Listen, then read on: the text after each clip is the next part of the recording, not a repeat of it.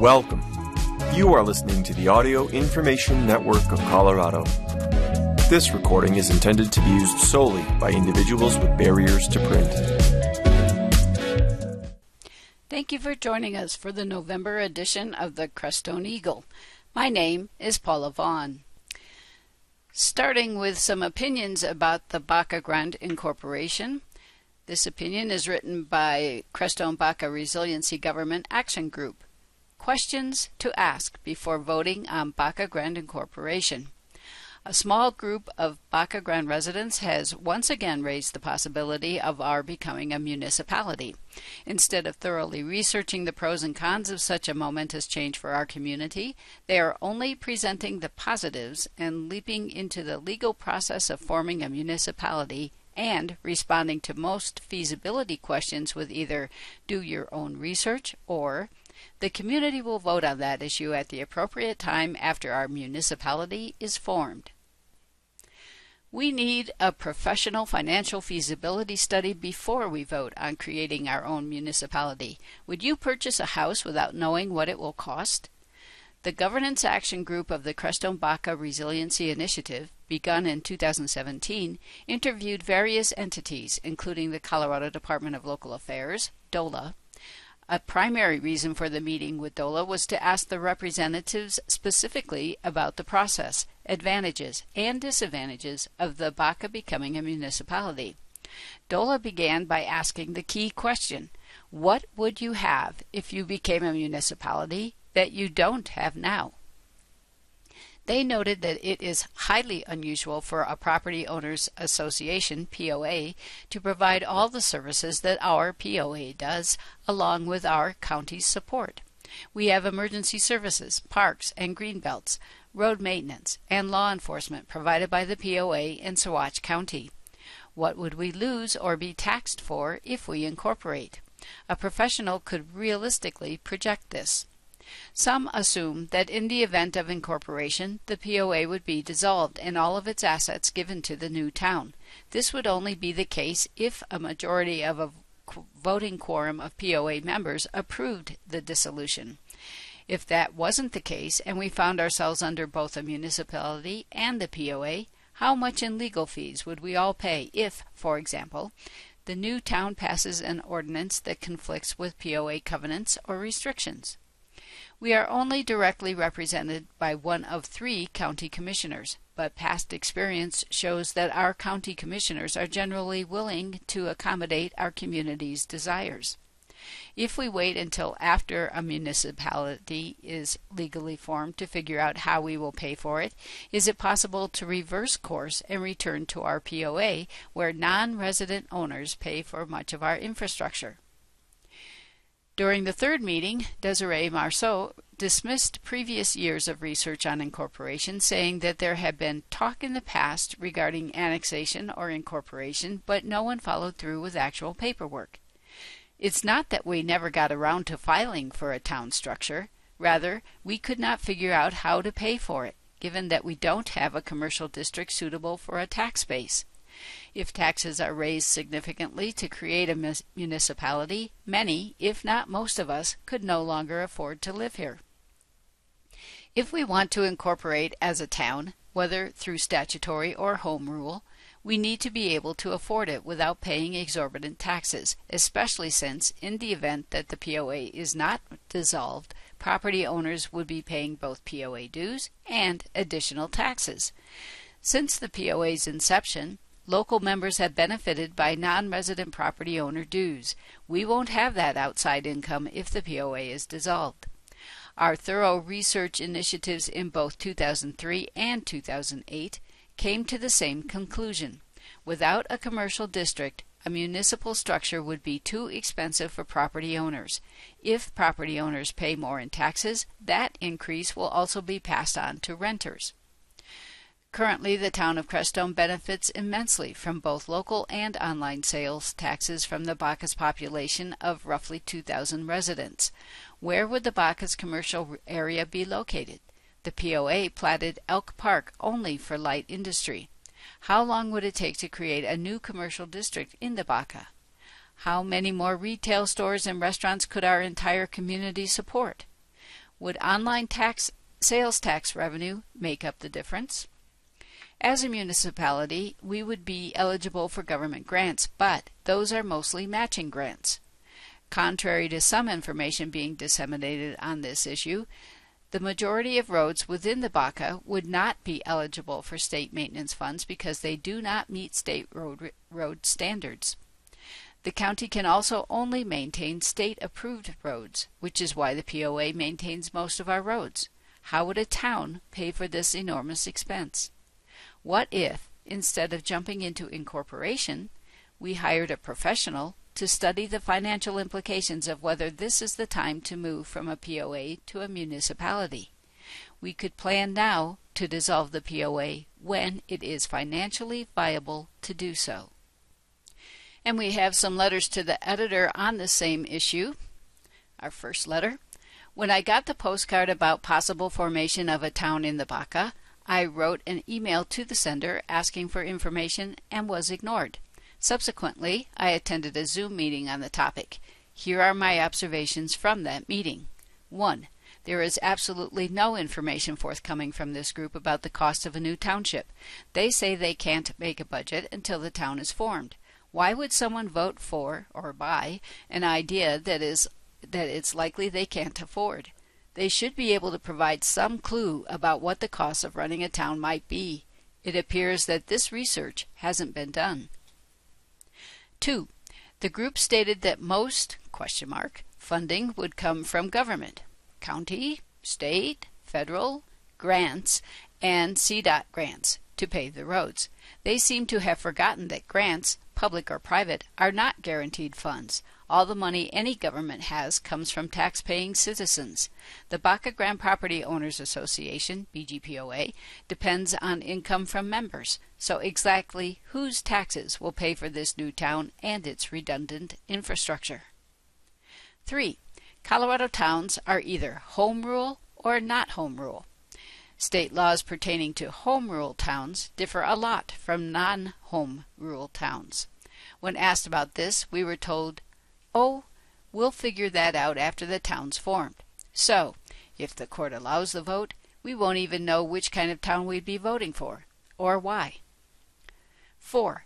The town formation group emphasized need for affordable housing. We do need affordable housing, but I can tell you that residents and members of BGPOA will not be able to support the second layer of governance, mill levy, etc.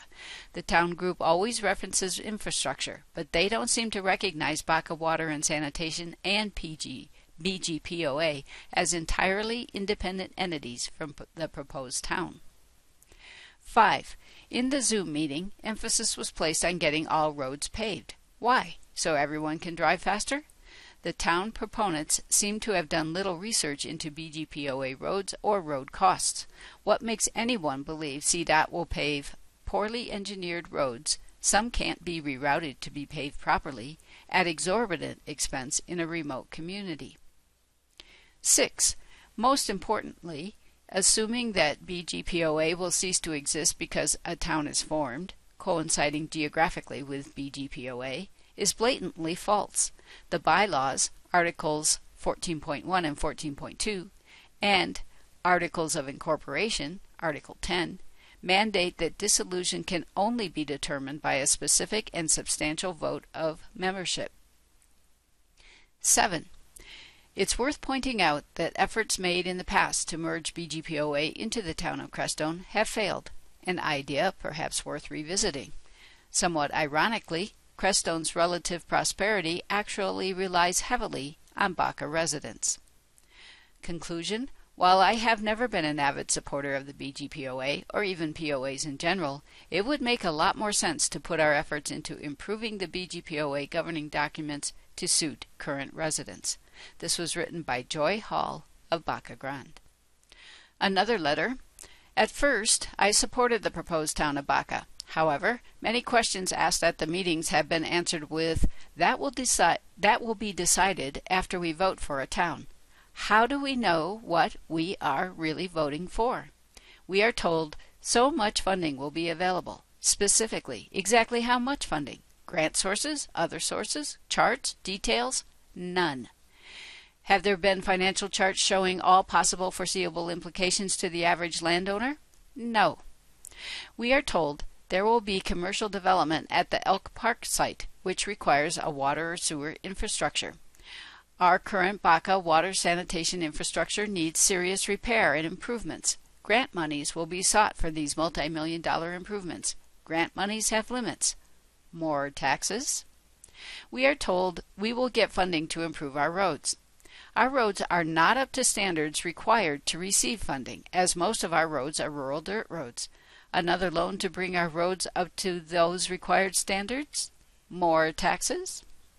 We are told being a town will protect our dark skies. Incorrect. Dark skies must be protected by land use codes, specifically cell tower height restrictions. The Federal Middle Class Tax Relief and Job Creations Act of 2012 allows insubstantial changes to be made to completed cell towers without community approval. Courts have determined 20 feet to be insubstantial and allowed, despite violating ordinances. The recent 2 cell tower proposals each would have put our dark skies at risk. Why? Because an additional 20 feet, if added later, would put those towers at heights over 200 feet, which require lighting 24/7. It is clear we cannot build nearly 200-foot tall cell towers and think our dark skies will be protected. Many communities have height restrictions of 50, 75, 100 feet, etc. on cell towers. Saguache County has 0 land use codes for cell towers. Examples and proposed cell tower codes, based on codes from other communities, have been sent to the county. A request has also been sent to reestablish our Crestone Baca Planning Commission. Off topic, if you would like our community to have greater input in land use, thus protecting our scenic views, please write, email, or call your county commissioners to request the reestablishment of the Crestone Baca Planning Commission. Thank you. Also, we are told our green belts will be protected by voting for candidates that run on preserving them. Do we want to worry about losing our green belts every election cycle? Once sold, forever lost. It is clear to me that this irreversible Town of Baca proposal has not been given the proper time, research, and consideration before pushing for a vote. The lack of details is unsettling. I will vote no on the Town of Baca. This was written by Cynthia Whipple, Baca Grande. Now turning to gardening news, we have the Garden Guru's Seasons Wrap-Up for 2022. This is written by Maddie Balakish. We are fortunate to have beauty all around us here in the mountains as I write this in the middle of October.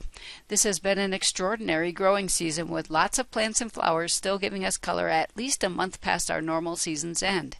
Does anyone still remember the dryness of last winter and the parched May and June when we started our gardens? Remember the 25-degree night in late June that wiped out most of the apricot crop? The afternoon rains started in early July, turning our summer into a perpetual spring.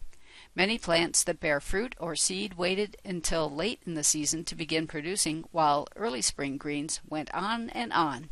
Now, in mid-October, I'm picking the last of the green beans, corn, and tomatoes. Kale is looking great, cabbages are still filling out their heads, and quite a few flowers are still beautiful. I looked around at a few other gardens as well as my own, and I'm pleased to see great color in summer's last flowers. I always appreciate the chrysanthemums that start blooming in late summer and sometimes don't make it into fall here because of freezing temperatures. This year, I have a beautiful purple one. Cosmos are outstanding this year as well. Their cheerful range of reds, pinks, and whites is still going strong. Marigolds are providing a strong contrasting color scheme of bright yellows, variegated oranges, and deep maroons. There are even some late-season hollyhocks and morning glories. Summer's sedums are still a fine shade of dusty purple, and the silver lace vine is finishing up an extraordinary bloom season. Petunias are thriving, along with some pansies that are making a comeback. I've even got some dahlias blooming, quite unusual for this time of year. Now it's time to do late-season garden maintenance to get ready for next year. Gathering up that entire garden residue, corn stalks and bean vines, pea plants and cabbage leaves, tomato plants and squash vines, they all go straight to the compost pile. On some new areas of the garden, we've already spread some dried manure which will be tilled in and will mellow over winter for next season's potatoes and onions. In the more established areas of the garden, I'll be spreading compost and mulching for winter. This could be done in the spring, but some time to mellow over winter will give added time for soil microbiota to do its magic and for winter snows to slowly melt and dissolve nutrients to feed spring plantings. Did you have annoying critters in the garden this summer? Pocket gophers seem to have been unusually bad for some gardeners. They made tunnels throughout my mulched areas and felled corn stalks and chewed carrots and other root crops. They even appeared to have buried some dried beans, perhaps for winter rations. Grasshoppers were not as bad in my garden as in recent years. Was it the cooler weather that delayed hatching, or was it the Nolo bait that I put out a couple of years ago? It seemed like there were fewer birds this year, and my bird-feeding neighbors agree. Hummingbirds were scarce, and many small birds that feed on the ground and on small insects were missing. Was it the unusually cool weather that delayed their diet of insects and seeds, or was it the extraordinary drought in the mid-part of the country that interfered with migration? I wish I knew. I just hope it was temporary and that they'll be back next year. It was a great year for apples. I hope everybody got some abundant local crop. My young trees did well enough for me to put up applesauce and apple butter. Other gardeners dried most of their crop, which is a great way to preserve apples for the leaner years. Even the deer appear to be satiated. I see them lying around with apples still on the ground nearby. I had lots of tomatoes this year as well. Often, plants are frozen before the fruit can ripen, and because of that, I always pick the green ones to ripen indoors. But this year, many more ripened on the vine. I finally picked all the green ones on October 15th. I'll be canning tomatoes and juices and stashing green ones for later. For gardeners with indoor growing space, it should be a good extended season. The ground is not yet frozen. This was as of the middle of October. And I have lots of carrots and beets still waiting for harvest. We had some carrots last night that had an unusually sweet flavor.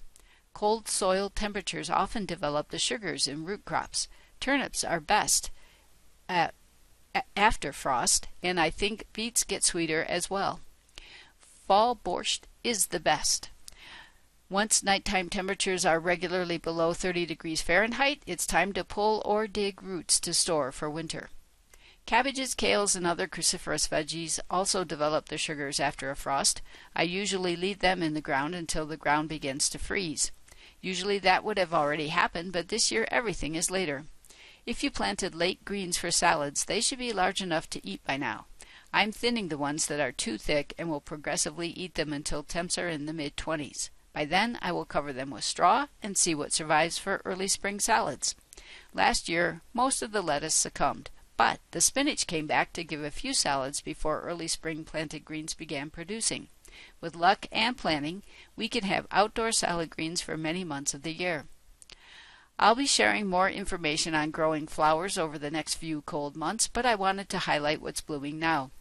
Those flowers will be good choices to plant in the spring to ensure late summer and fall color next year. Enjoy the colors. It's a gorgeous time of year. I know that was a little late in the season to be reading that article, but maybe it took you down memory lane. Now we turn to native plant talk, the mighty ponderosa pine tree and its amazing ecosystem. This was written by Carol T. English.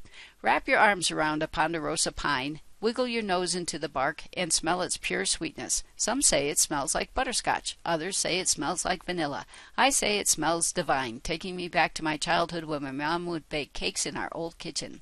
Once when I was guiding juvenile delinquent boys on an outward-bound course in the Sierra Nevada mountains, I was accused of hiding a vanilla soda in my backpack. The young, rather bossy kid looked at me and said, "You are hiding a vanilla soda in your pack. You need to share it now." "I promise you I do not have a soda," I replied to this young grasshopper. "Smell this tree my pack is leaning against. This is what you smell, and it is the sweetest, most soothing smell you will experience." I'm not sure I ever convinced that kid, but the smell comes from aromatic chemicals in the ponderosa bark called terpenes.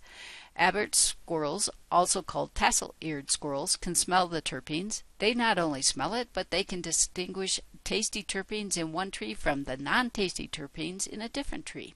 Tassel-eared squirrels are entirely dependent on ponderosa pines for their survival. They eat the inner bark in winter and the pine nuts and pine cones when they are available, typically in the warmer seasons.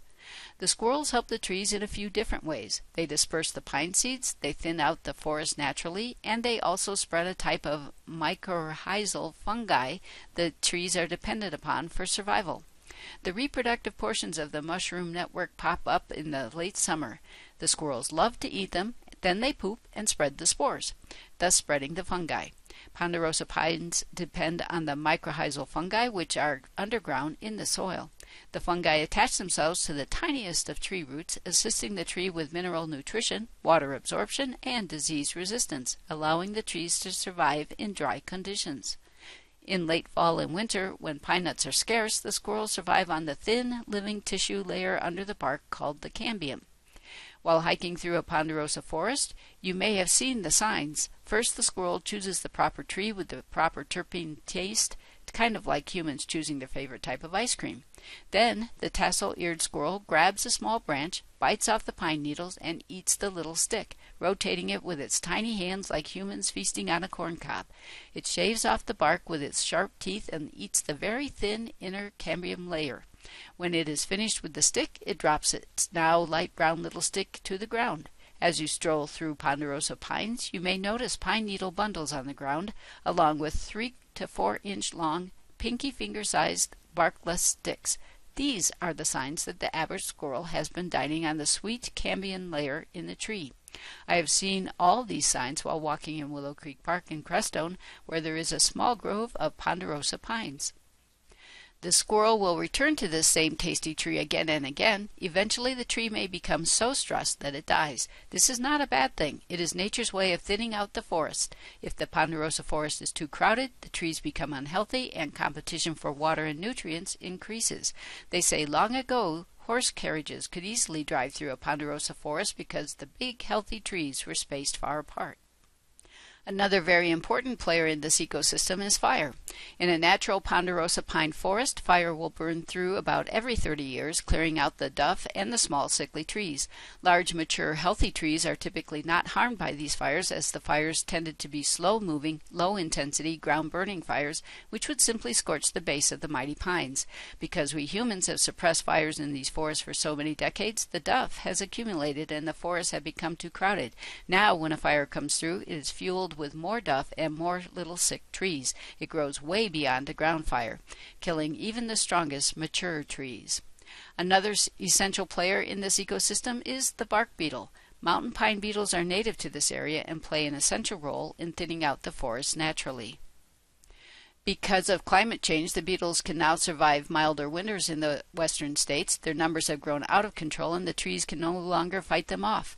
These beetles live for 1 year and have blue-stained fungus in their head. When the beetles bore into the bark in the early summer, the fungus enters the cambium layer just under the bark and spreads throughout, eventually killing the tree. It was 1993 when that young boy, probably 14 years old, asked me if I was hiding a vanilla soda in my pack. I wonder what he is up to now, at 44 years old. At 62, I still find myself wrapping my arms around the ponderosa pines and inhaling that classic sweet smell. And now, taking a quick look at the calendar, we have on Saturday, December 3rd, a Town Here to Listen session at 10 a.m., and on Sunday, December 4th, Sufi Dikr, all welcome. Sufi Dikr is an opportunity to join with others in a circle of love that creates the experience of the oneness that we truly are. We pray, chant, and sing as one. Ours is a traditional Dikr of the Nur Ashki Jirari Sufi lineage. All are welcome, no prior experience is necessary. Those who participate with an open heart often report mystical experiences from this potent ancient ritual. To participate with us at the Golden Light Sufi Circle in person, if you are fully vaccinated, or over Zoom, please email hamidanur303, that's HAMIDANUR303 at gmail.com, or call 719-588-8602. And that's all we have time for today. Thank you for joining us for the Crestone Eagle. My name is Paula Vaughn. If you enjoyed this program, please register for our free services at www.aincolorado.org or by calling 303-786-7777.